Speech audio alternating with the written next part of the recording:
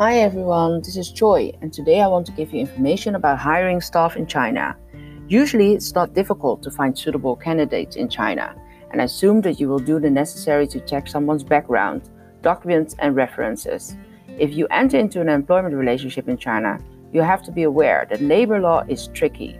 It has a lot of details, so even for us as professional advisors, it already feels like a minefield. Also, rules can be different from place to place. So what is the rule in Shanghai does not mean that that is the rule in Chongqing. If you found someone suitable, then the next step is to provide the new employee with an employment agreement. It is very important that you will do this within a month, because if you don't do it, then the consequence is that the employee is entitled to double salary for the period after that month that he or she was not provided with a written employment agreement. If by the end of the year the situation is still like this, the employer has not provided the employee with a written employment agreement, then the employment will be regarded as an open-end contract instead of a fixed term. As a foreign invested company, I would strongly advise to have a bilingual agreement with the employee.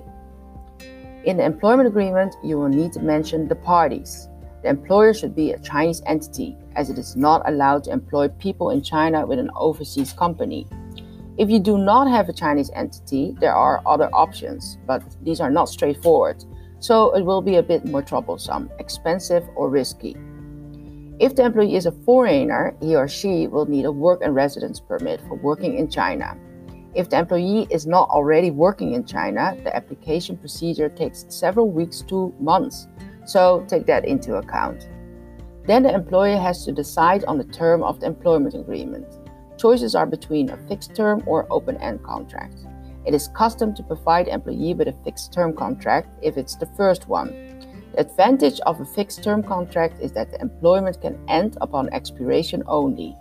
Although the employer still needs to pay compensation if it decides to not renew, it is not needed to have a valid reason for termination. The valid reasons need to be the ones that are stated in the law, and usually additional evidence is required to prove this reason really exists and that the employer followed the mandatory steps. However, for fixed-term contracts, you need to remember that at a certain number it will be converted into an open-end one. Which number this is depends on the location of the employer. In Shanghai, it is the third employment agreement, while in Beijing, it is the second one. So it's a big difference. Besides the term of the agreement, the employment agreement has to state the start date, job requirements, and workplace, work hours with rest and leave, protection and working conditions, salary and social insurance, labor discipline, termination circumstances, and consequences of violations of the labor contract. Employees are entitled to have a minimum number of annual leave days, which depend on the length of their own employment history, meaning that this includes previous employments. Overtime has to be compensated by the employer and can be up to 300% compensation, so it's best to not state that the employee is expected to work overtime, especially since it's required to obtain upfront approval for structural overtime or a flexible working hours system. Optional clauses in an employment agreement are probation.